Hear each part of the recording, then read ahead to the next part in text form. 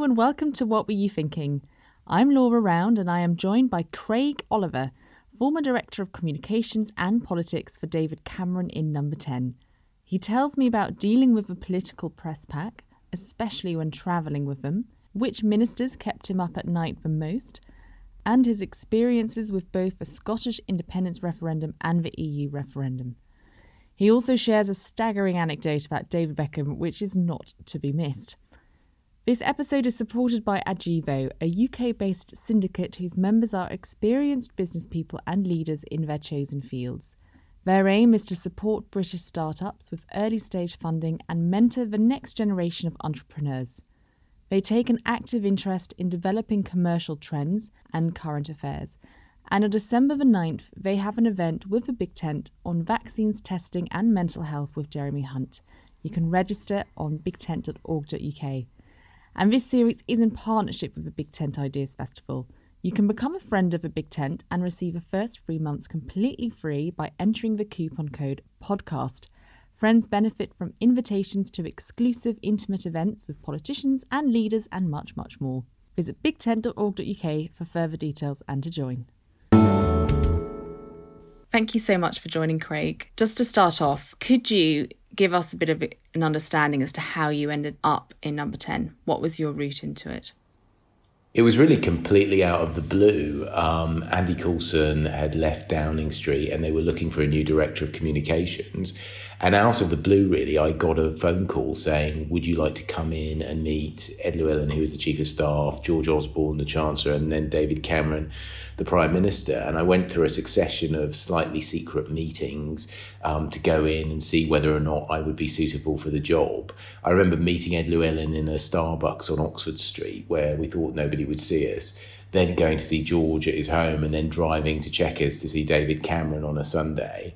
And I was asked a few questions and then it went quiet for a few days. And then they said, would you like to come in? So it really was completely out of the blue. I think the reason they'd chosen me was because I'd been a journalist for a long time. I'd been in broadcast media, and I think that they felt that they wanted somebody who could do broadcast media and digital. I'd edited the 6 and 10 o'clock news and was running BBC Global at the time. So I hadn't really got a track record, and it was just a question out of the blue in January 2011. So you hadn't had much exposure then directly to Westminster before taking that role, is that right? Well, the exposure I'd had been as a journalist. So I'd done things like edit the BBC election programmes, which is this vast operation with hundreds of outside broadcasts, and obviously you need to know a lot about politics in order to do that. I'd covered a lot of politics, obviously editing the 6 and 10 o'clock news, but I hadn't actually worked in Westminster at all. So it was completely new to me. And I think that the thing that was really strange about it was the way I describe it is like being thrown into the Whitewater Rapids. You're sort of sitting quite happily by the riverbanks, and it's almost like you're being grabbed and thrown into the Whitewater Rapids. Nothing can prepare you for quite how tumultuous the opening is. I joined a government that was already going and a team that was already working together, and I'd never done a job like that before. So it really was incredibly rough and tumble. I was expected to be able to be across things and on top of things from moment one. I remember on my first day, I was told if I stood on the corner of Downing Street, somebody'd come and get me, and I'd get into the convoy and we'd be driven off to a visit we were doing. And I was standing there and they told me, look, make sure you just stand there, don't move, somebody will get you, it's all sorted. And I was like watching the convoy to get together and it racing out of the gates of Downing Street and past me and being left on my own, and then having to work out how on earth I was going to catch up with this prime ministerial convoy. And I really did feel quite on my own at first.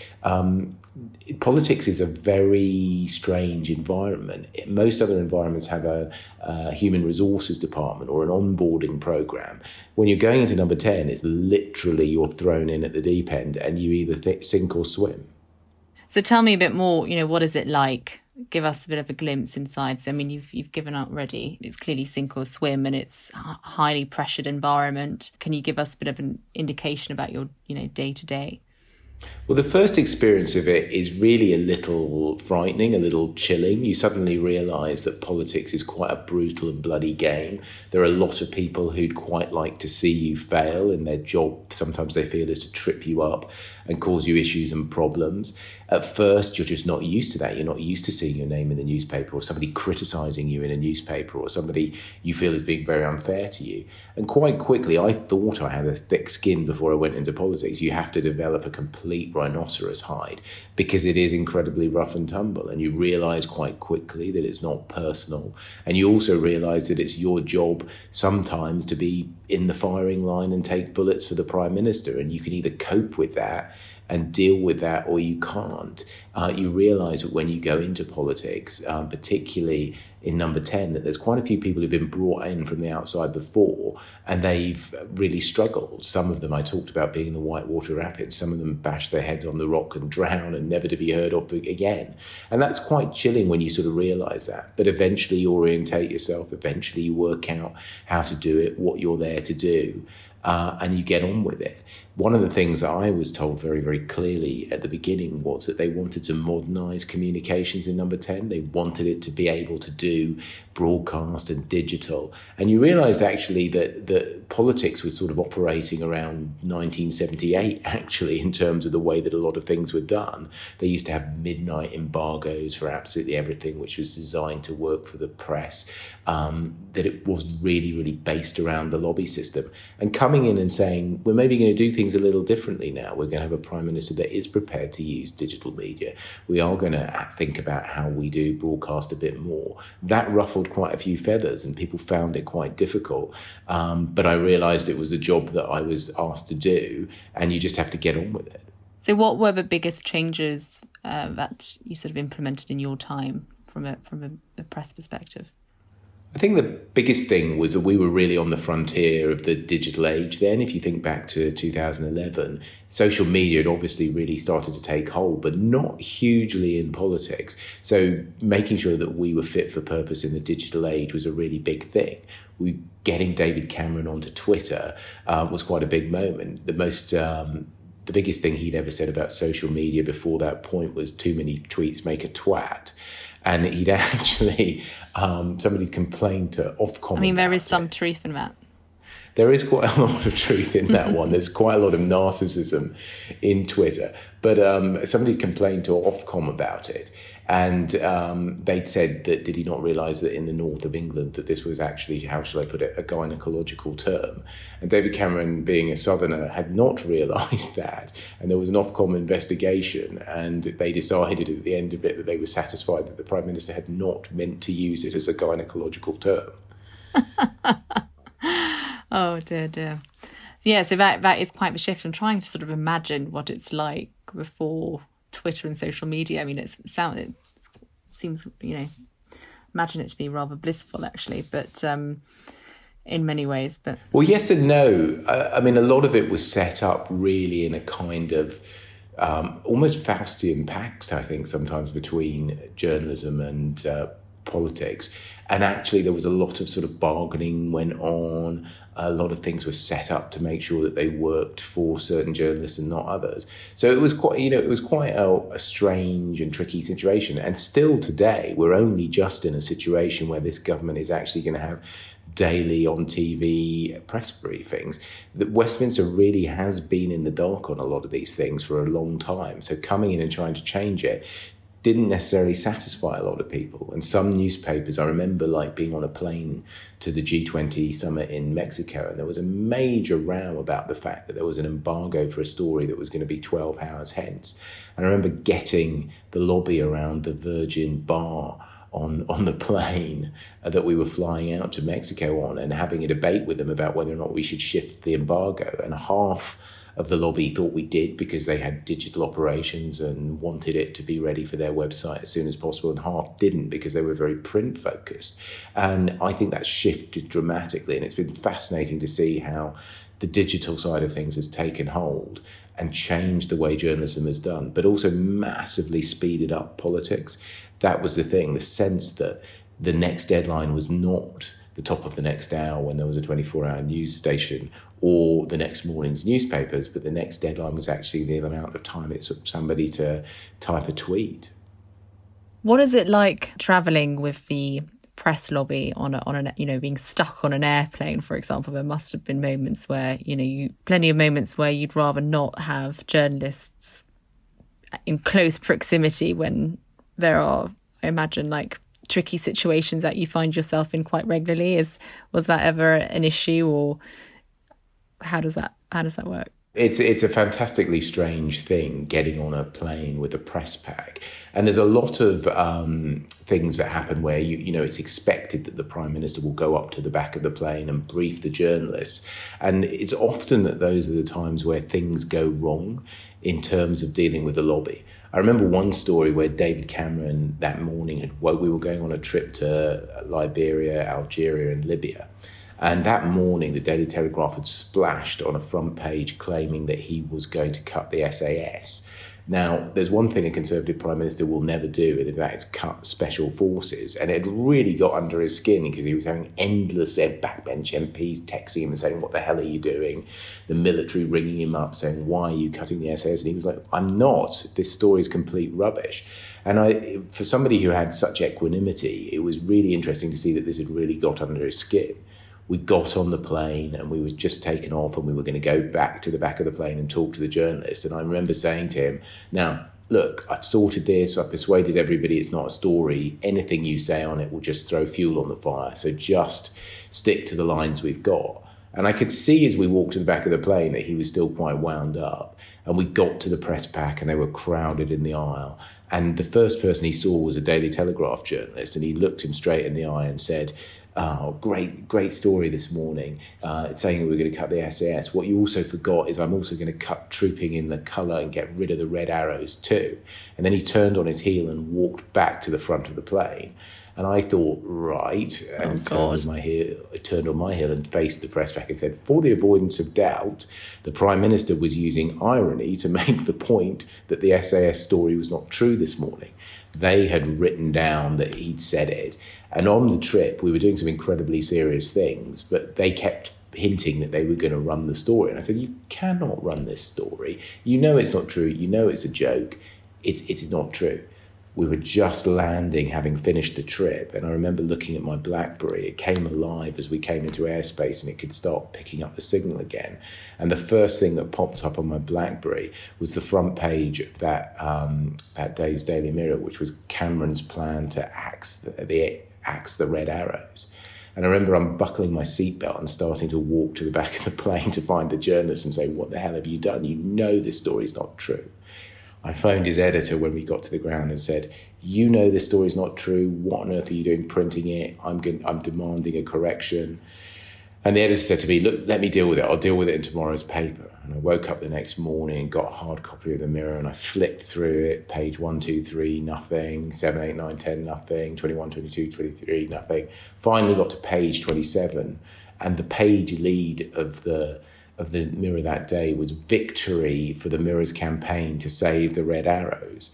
And I think that was really an extraordinary example of quite how disingenuous the media could be. Yeah. And also what goes on foreign trips sometimes when you're on the plane with journalists. Yeah. So do you think this introduction of a daily, or, however often this new briefing is going to be with the Prime Minister's spokesperson, will help sort of counter that kind of stuff? Like it's more transparent as to what's being briefed? Or I do like the idea that it's transparent and on the record, and I think there's something grown up about that and good about that.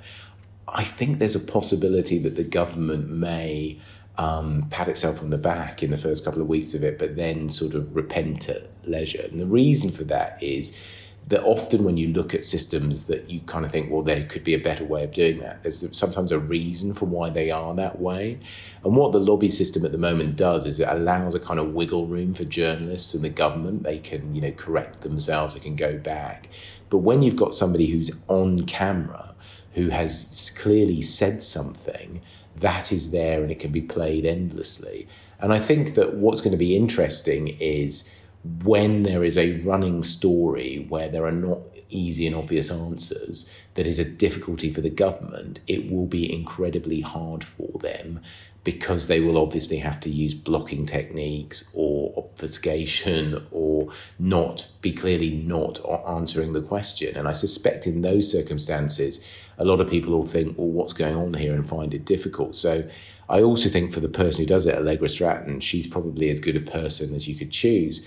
But there are going to be times where it's just incredibly tricky and incredibly difficult. So I sort of, on the one hand, think it's a great innovation, and on the other hand, think that the government may feel that they've made a bit of a mistake in a few months' time. Yeah, it's definitely risky. High risk, yeah. So I'd love to ask a question that I ask every guest, my 3 questions, and I'd love to start with a place, to just find out whether there is a location or a place that you visited or lived or whatever that you think has really impacted your thinking and possibly politics. So I'm going to choose Glasgow. My first job when I left university was as working at Scottish Television in Glasgow, and I was in the newsroom there. And we paid an absolute pittance. But what was fascinating about it was that I got to do quite interesting and exciting things very quickly. And one of the things I had to do was sometimes produce for a woman called Fiona Ross, who was the political editor of Scottish Television. I remember occasionally thinking, cool, you seem to be very Labour in your approach. And I wasn't particularly political then at all. But I remember thinking, the establishment in Scotland is Labour. I think they had 50 out of 70 odd seats then, and nobody could really imagine a time where they wouldn't have anything other than an iron grip on politics there. And it felt to me that the political editor of Scottish Television really felt a bit too close to the government. Or the Labour Party then. And I thought one day that I remember very clearly was that there was a Conservative MP who'd come up to Scotland and said that there was a constituency where it seemed clear that the council was giving jobs to Labour supporters and actually Catholic Labour supporters. And I remember going along and covering the story. And at the end of the day, I'm not exaggerating too much, but Fiona's script was basically this lackey of the Conservative establishment dares to come up to Scotland. He's not even fit to lick the boots of the Scottish working classes, and he accuses us of corruption. And I remember thinking, gosh, this is a bit strong. This is a bit weird. He seems to be raising some questions that are at least worth talking about. And the report was about why this was all rubbish and how dare this guy. And a few weeks later, it turned out that everything he said was pretty much true. And there really had been corruption going on there. And I remember thinking very clearly, what happens where the establishment in terms of politics is supported by the establishment of journalism too, and how that can actually be quite a dodgy thing that happens and a real problem. And that wasn't something that a journalist should do, and it certainly wasn't something that a politician should really be encouraging. It creates a kind of tribal atmosphere. It creates an environment where the truth sometimes can't be questioned, or people feel afraid for raising it because they think they're going to be crushed. And I remember thinking at that time that, you know, in terms of politics, I never really wanted to be part of that kind of politics, and that actually I wanted to challenge it, and not just on the Labour side, but on the Conservative side too, if I saw it. And how optimistic are you that that landscape has improved? I think we've been through a very long period of time in the last decade where tribalism in politics has got stronger and stronger. And I think that you've seen, for example, in the 2016 EU referendum, recent elections, where tribalism has become very clear and opponents' motives have constantly been questioned. And very often journalism, I think, particularly print journalism, has become not news journalism, but kind of campaign journalism. If you think about the front pages of the newspapers that we have at the moment, it's very rare to have the front page of a newspaper that isn't really a story that confirms the worldview and approach of that newspaper.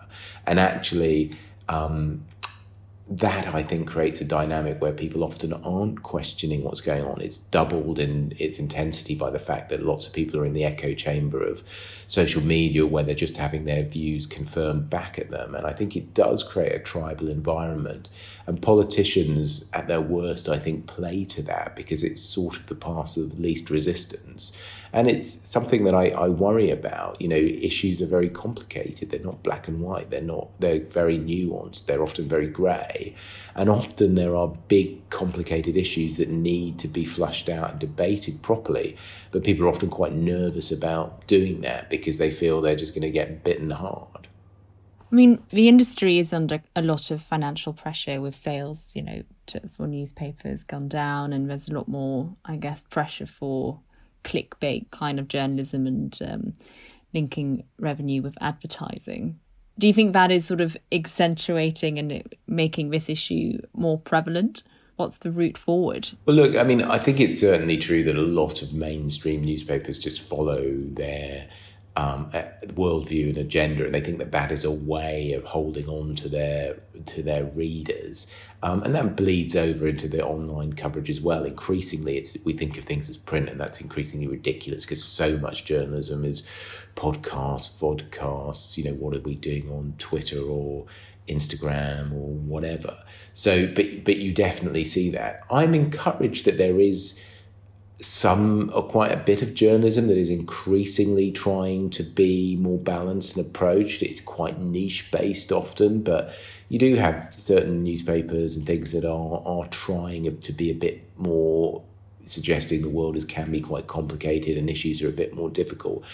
The reality, I think, is as well that politicians sometimes need to just say that it's our values to point out that the world is a difficult and complicated place, and sometimes things are not as clear as possible. They definitely find it very hard in an environment where there's a lot of shouting and not very much explanation. Should we bring in some Cameron?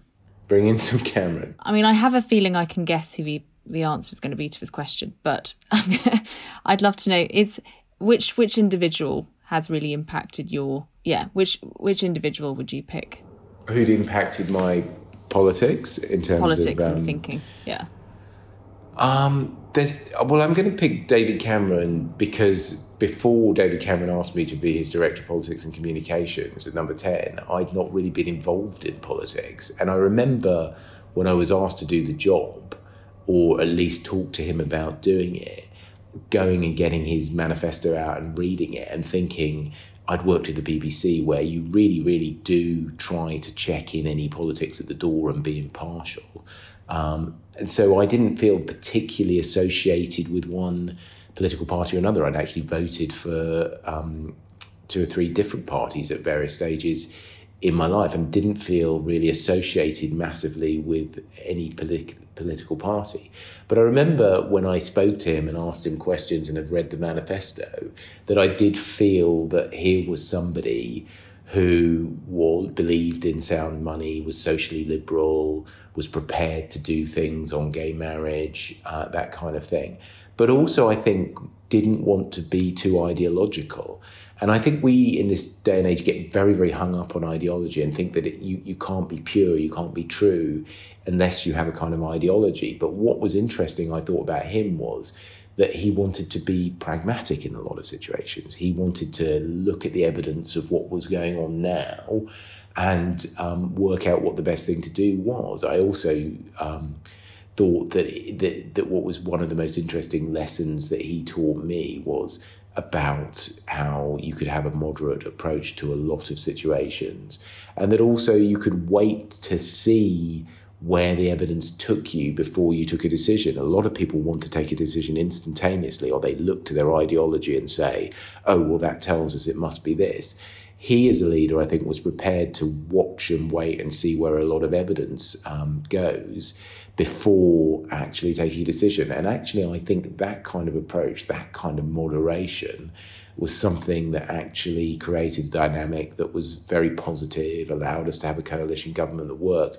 And I think that sometimes it feels like we miss that kind of thing. I suppose the other person that flicks into my mind, very, very different to David Cameron, but one of the privileges that I had being in Downing Street was going to the memorial service of Nelson Mandela.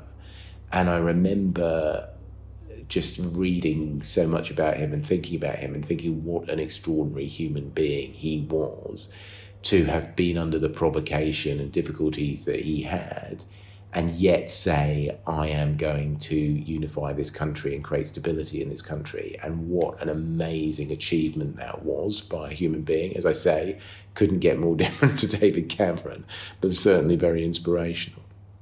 There's quite a lot of that you obviously went through, quite very, very big, significant moments whilst working for David Cameron in Number 10. 2 referendums you went through.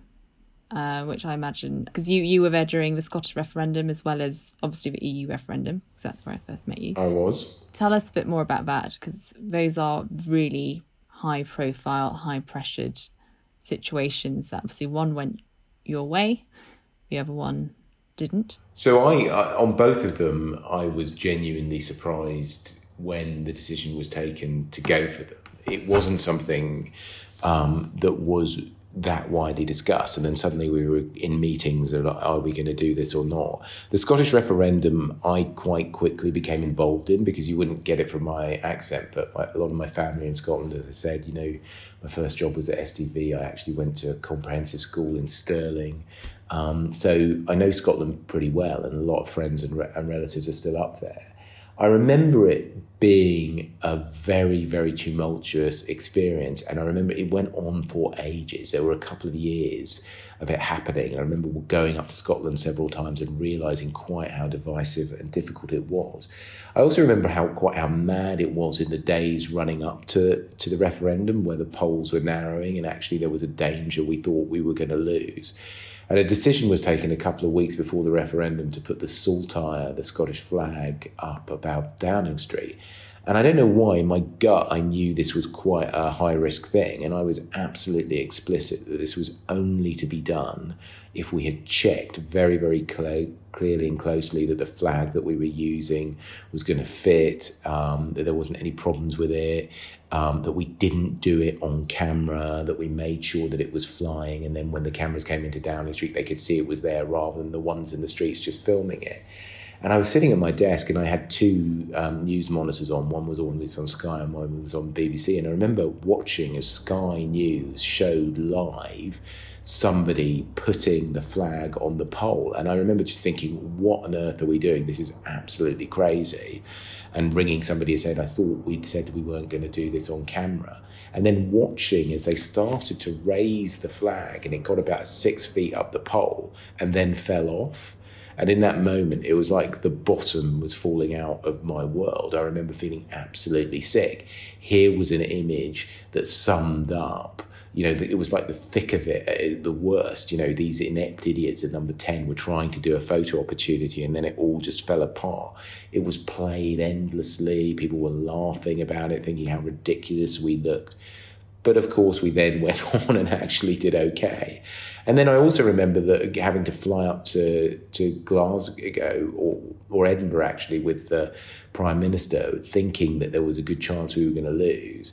And in the car on the way to David Cameron giving his speech, him saying, look, it's a complete nightmare. These people don't like the Conservative Party. They don't like me. Am I actually helping here? And what I sort of want to say is, I know you want to give the effing Tories a kick, but please don't break up the union because of it. And I remember saying to David Cameron, why don't you say that? And he said, well, can I say that? And I said, yeah, sure, why not? We've got to show some passion and concern. And that was a big moment where he said that. And of course, knowing that that was going to be the headline. And that night, the night of the referendum, he went to bed and he said, look, I'm going to try and get some sleep. And early results started coming through. And I texted him and said, looks like it's going okay. And about 30 seconds later, he was downstairs and he said he couldn't sleep at all. And he just wanted to come down and sit. And then sitting there and watching the results come in and his children getting up early in the morning and sitting on his knee and cheering as the results came in. The European referendum was obviously entirely different. Just hearing you talk about the Scottish referendum reminds me of the interview I did with Jack McConnell, who was First Minister of Scotland for nearly 7 years under Blair, and he came on What Were You Thinking?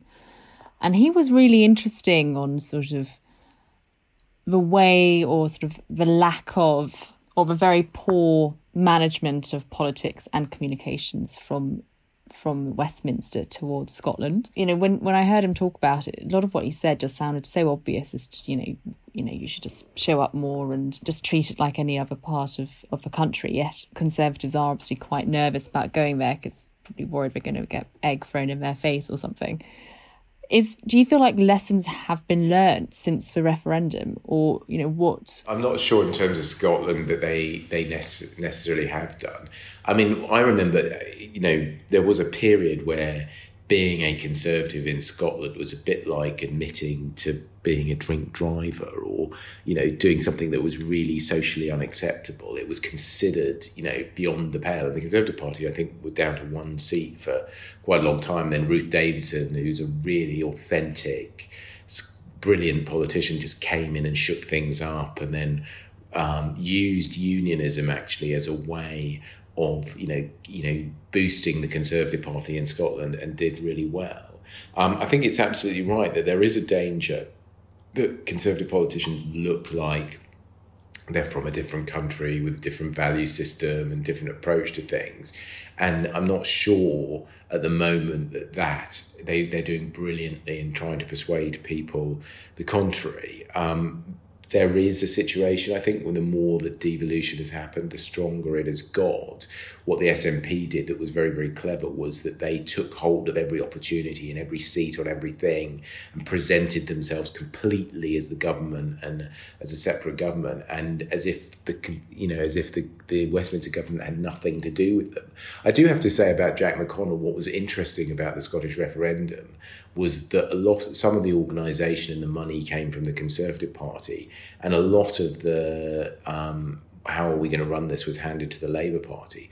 And it became clear very, very quickly that actually that the Labour Party had become very, very entitled in Scotland. They had believed that it was inevitable that Scotland was always going to vote for them.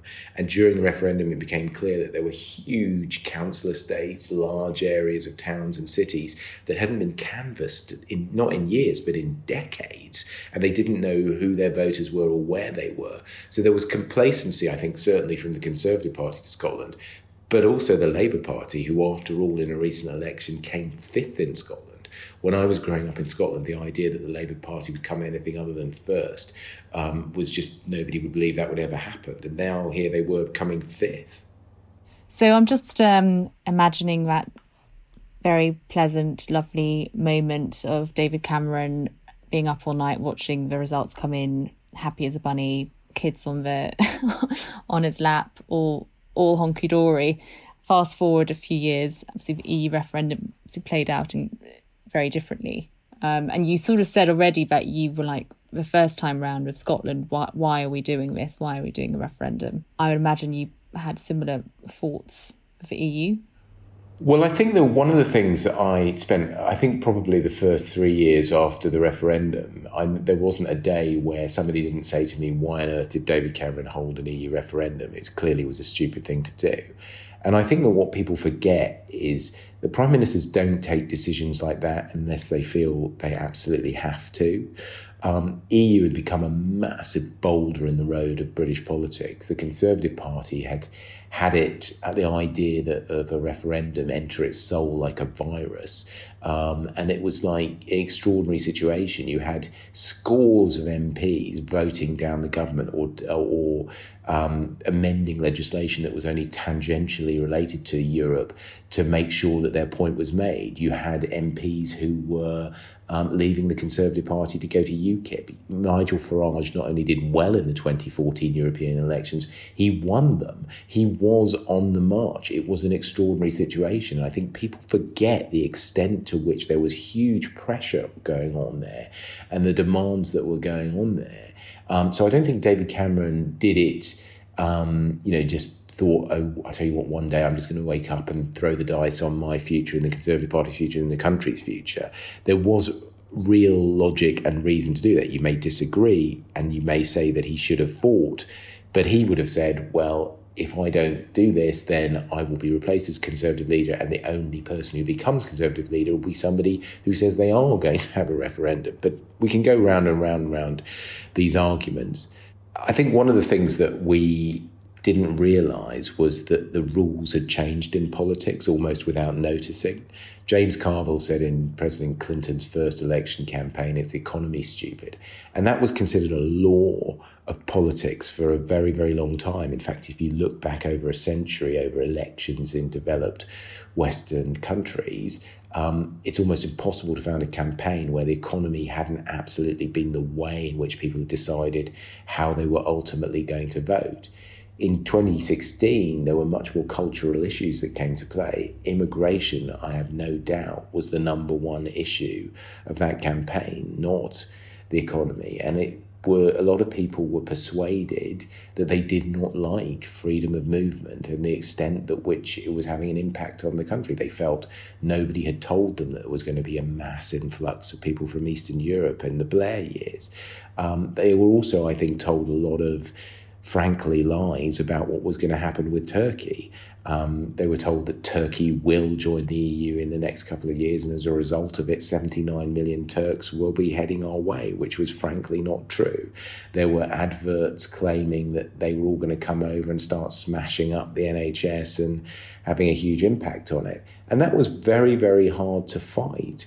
It was also very, very hard to fight because just to the right of them was Nigel Farage running a shadow campaign that was even more explicitly racist, having posters that claimed that we were at breaking point because of immigration. And in fact, he doctored that poster and coloured some of the faces brown on it. And that's extraordinary when you think that that was actually going on in our country at that time. So incredibly tumultuous situation where I think that the establishment realised over the weeks of the campaign that it didn't have the control over it that maybe it thought it did. One of the things I remember from that time was trying to avoid blue on blue as much as possible. And, you know, obviously you were looking after the referendum, but you were also still Director of Communications in Number 10. It clearly was a bizarre time, like where you have your own ministers and you're sort of campaigning against your own, or some of your ministers are campaigning against the policy of Number 10. Yeah, I mean, I think a view has taken hold since the referendum as well, that if only we'd allowed everybody to focus on how deeply disingenuous the leaders of the Leave campaign were, then somehow the result would have been different.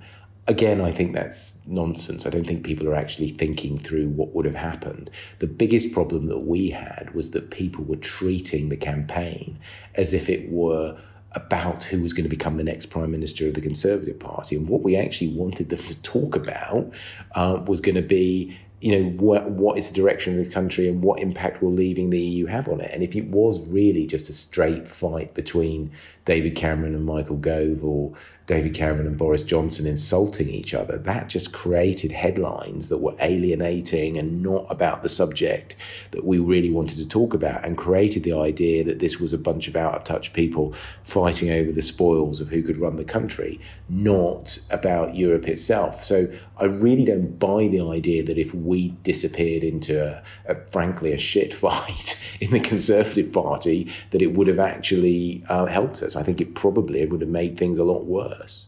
So one of the things I just wondered, I just remember Channel 4, they did this film with Benedict Cumberbatch, and you sort of feature in it. I think there's a scene of you in the kitchen on the phone whilst serving spaghetti or whatever to the kids, and is that, am I remembering that correctly?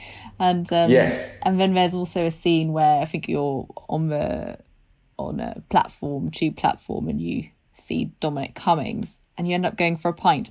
How far from the truth is that scene?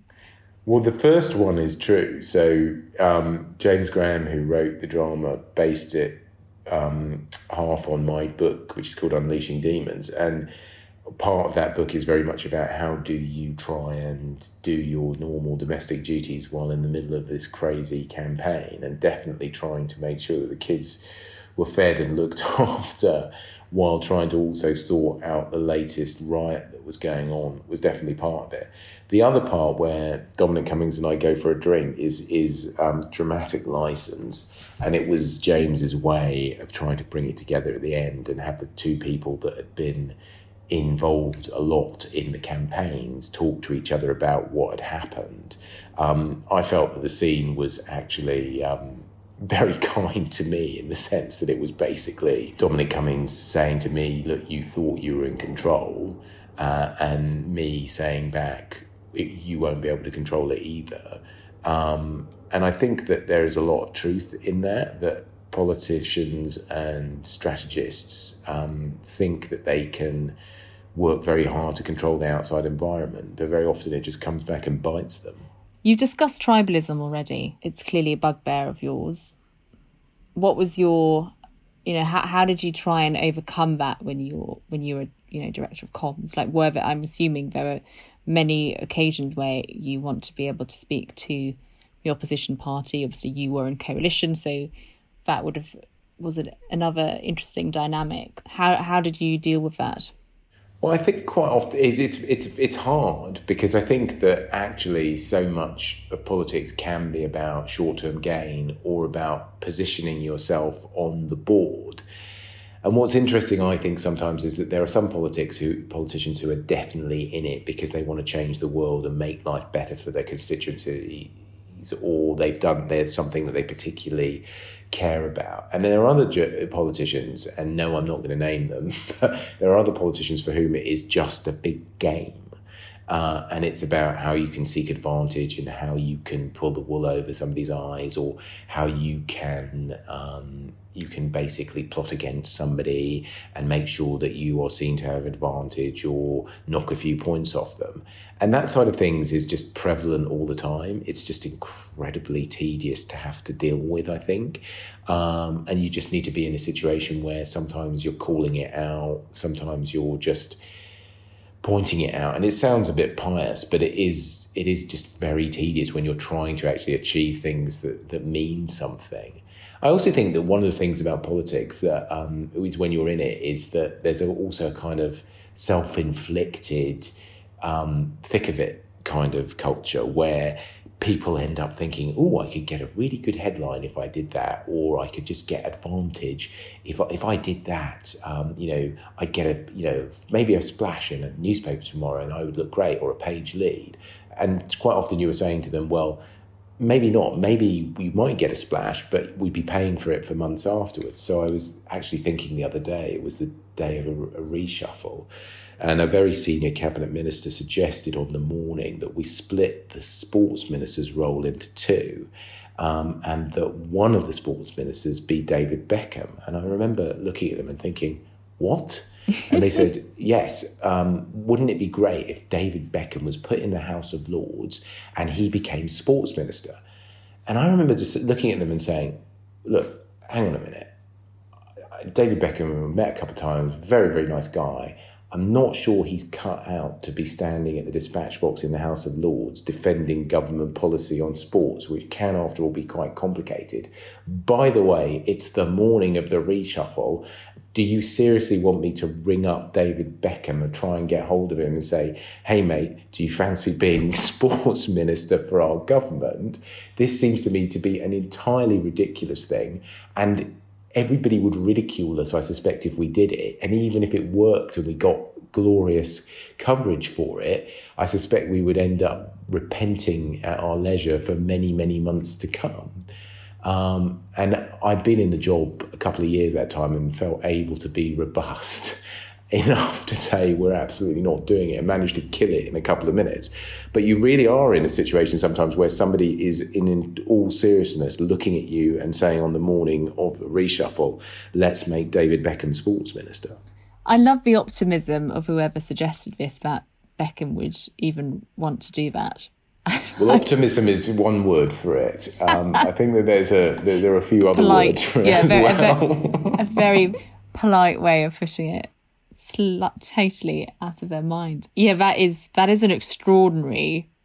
That's an extraordinary story, and I don't think I've definitely never heard that before. That's amazing. And so one of your jobs, I think, as well, is because your full title was Director of Communications and Politics. Is that right? Yeah. So I went in as Director of Communications and then was given the title of Director of Politics and Communications. Right. And so as part of that, did you have to look after the special advisors across government? Or yeah, keep an eye out? You did have to keep an eye out on special advisors. And I actually think one of the things that people sort of criticise Dominic Cummings for being controlling of special advisors. I think one of the mistakes that our administration made was to be allowing of situations where there were people who were clearly running their own agendas, and we didn't come down hard on them enough. It allowed a sense that we were split and that there were problems and there were issues and that the government didn't necessarily agree with each other on things. And that was a problem, I think. And what I don't think you need to be is in a position where you are, micromanaging every detail, but having a clear sense of what is going on and a clear direction from the top is very important. Now, I'm not saying that we didn't, but sometimes I think we allowed people to run their own agenda and it caused us problems a couple of times.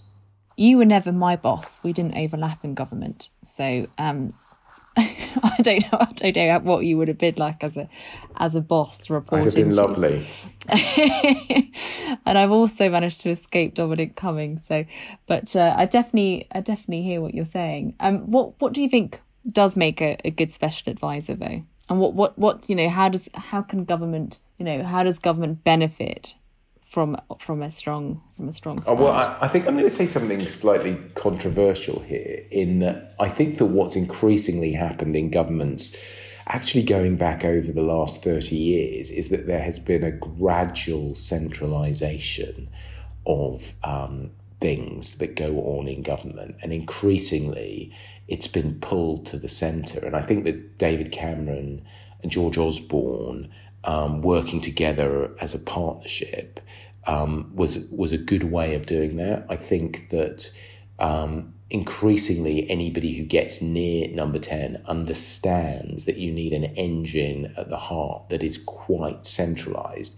And the reason for that is, in an era of digital communications where the next deadline is the time it takes somebody to put out a tweet, there's very few of you who are running things and an awful lot of other people who have the capability to do something, intentional or unintentionally, that really knock things over and cause problems. So unless you have a tight grip at the centre, you can be in real trouble and real problems. And I think increasingly a lot of the power has been sucked away from certain government departments and towards the centre. And I think that may be undesirable in some ways, but I think it's an inevitable consequence of the fact that, things can really run away with you, and there's very few of you at the centre and lots of other people outside that, if that makes sense. And so the natural thing is to want to exert as much control as possible. Well, I can't help thinking that if you want that strong network, and obviously the centre is crucial, but you also really are going to rely on a very strong network and of SPAs around you, and obviously like a strong relationship. And that seems. So I didn't answer your question. I do think a good special advisor is signed up to what the government agenda is and is doing what the strategy of the government is and following through on it.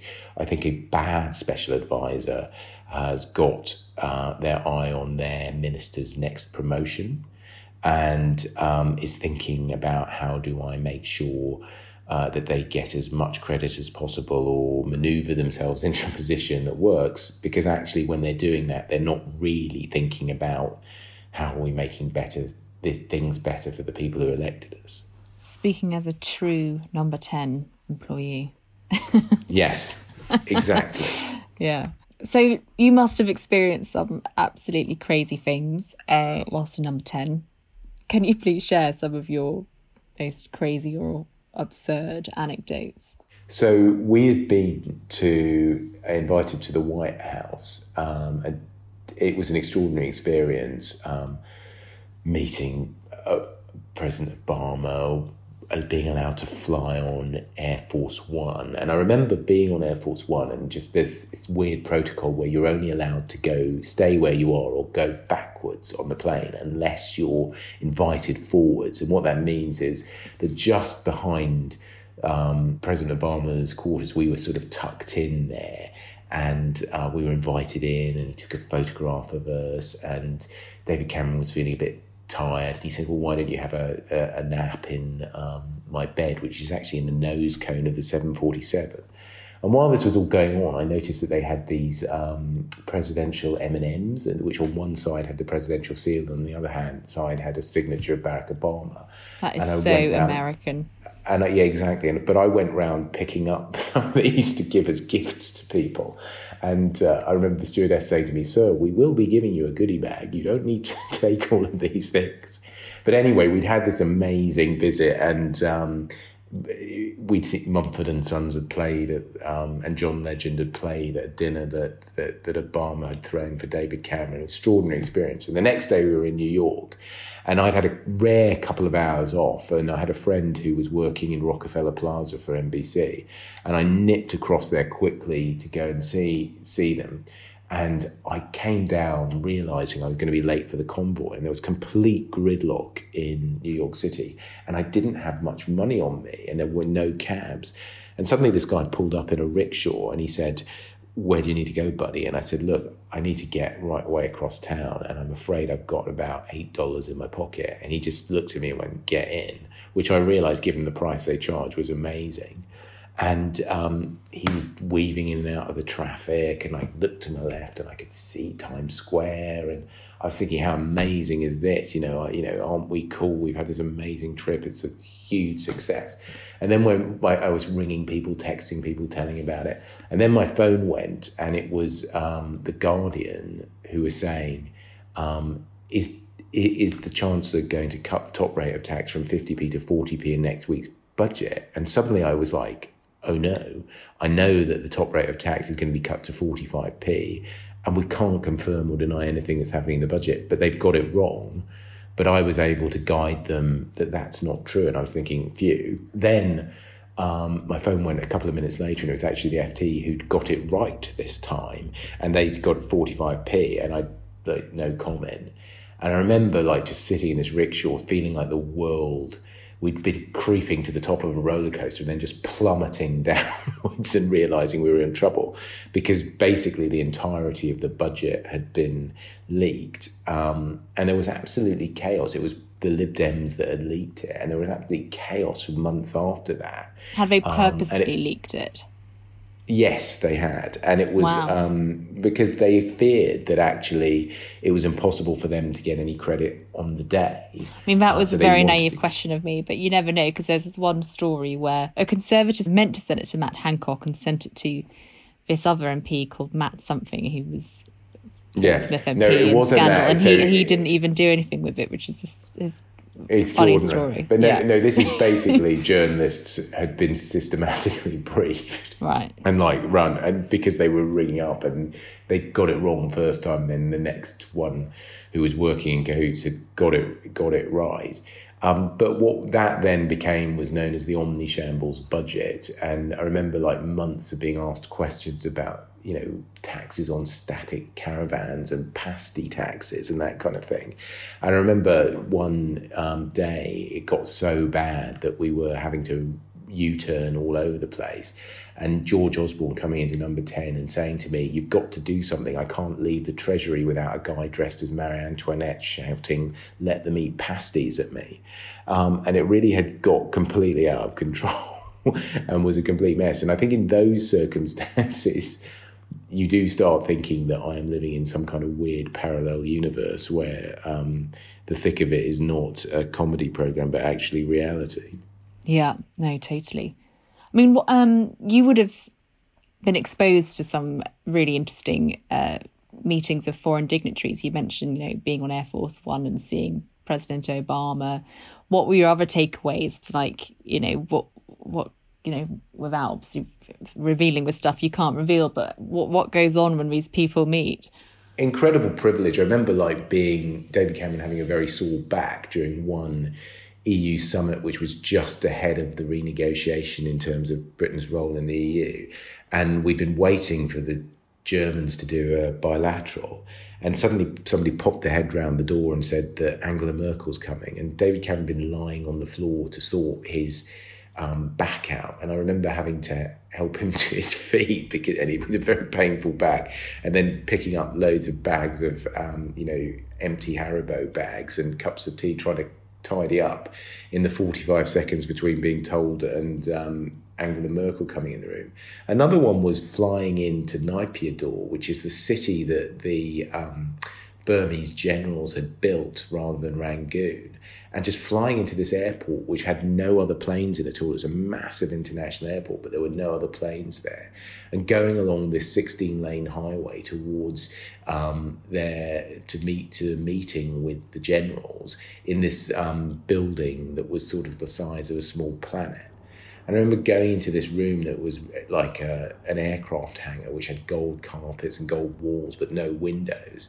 And there was a meeting that was very, very stilted with David Cameron and the lead general at the top talking to each other on microphones, and aides on either side lined up, a good sort of 20 metres apart from each other because we were in such a large room. And then suddenly all the lights went out. And I remember the security guards behind us just twitching and starting to get very nervous, and because there were no windows it was completely pitch black and the microphones went off, and you could hear this stilted conversation still going on in the distance as they were pretending nothing had happened. And then the lights went back on, and then the lights went off, and then they went back on again, and then they went off. And it was just an incredibly strange situation where clearly the generator wasn't working. And I imagined this guy with a gun being held to his head being told to fix it fast. But it was fixed. And then we were given a lunch, and I was sitting next to the tourism minister. And I said, and what did you do before you were tourism minister? And he said, I was a general. And thinking, of course you were.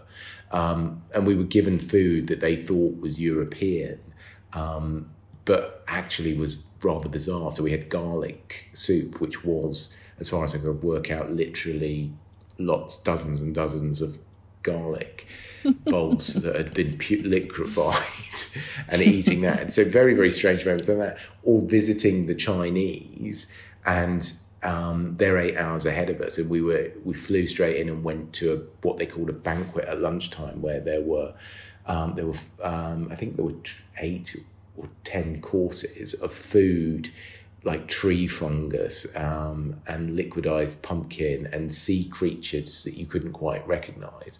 And then going to a dinner in that evening with President Xi, and there were 14 courses, and again, quite odd food. And by the end of that, having eaten 22 courses by what was 1 o'clock in the afternoon UK time, and feeling heartily sick. So, extraordinary experiences when you think about it, and extraordinary opportunities to do and see stuff that most people don't get a chance to.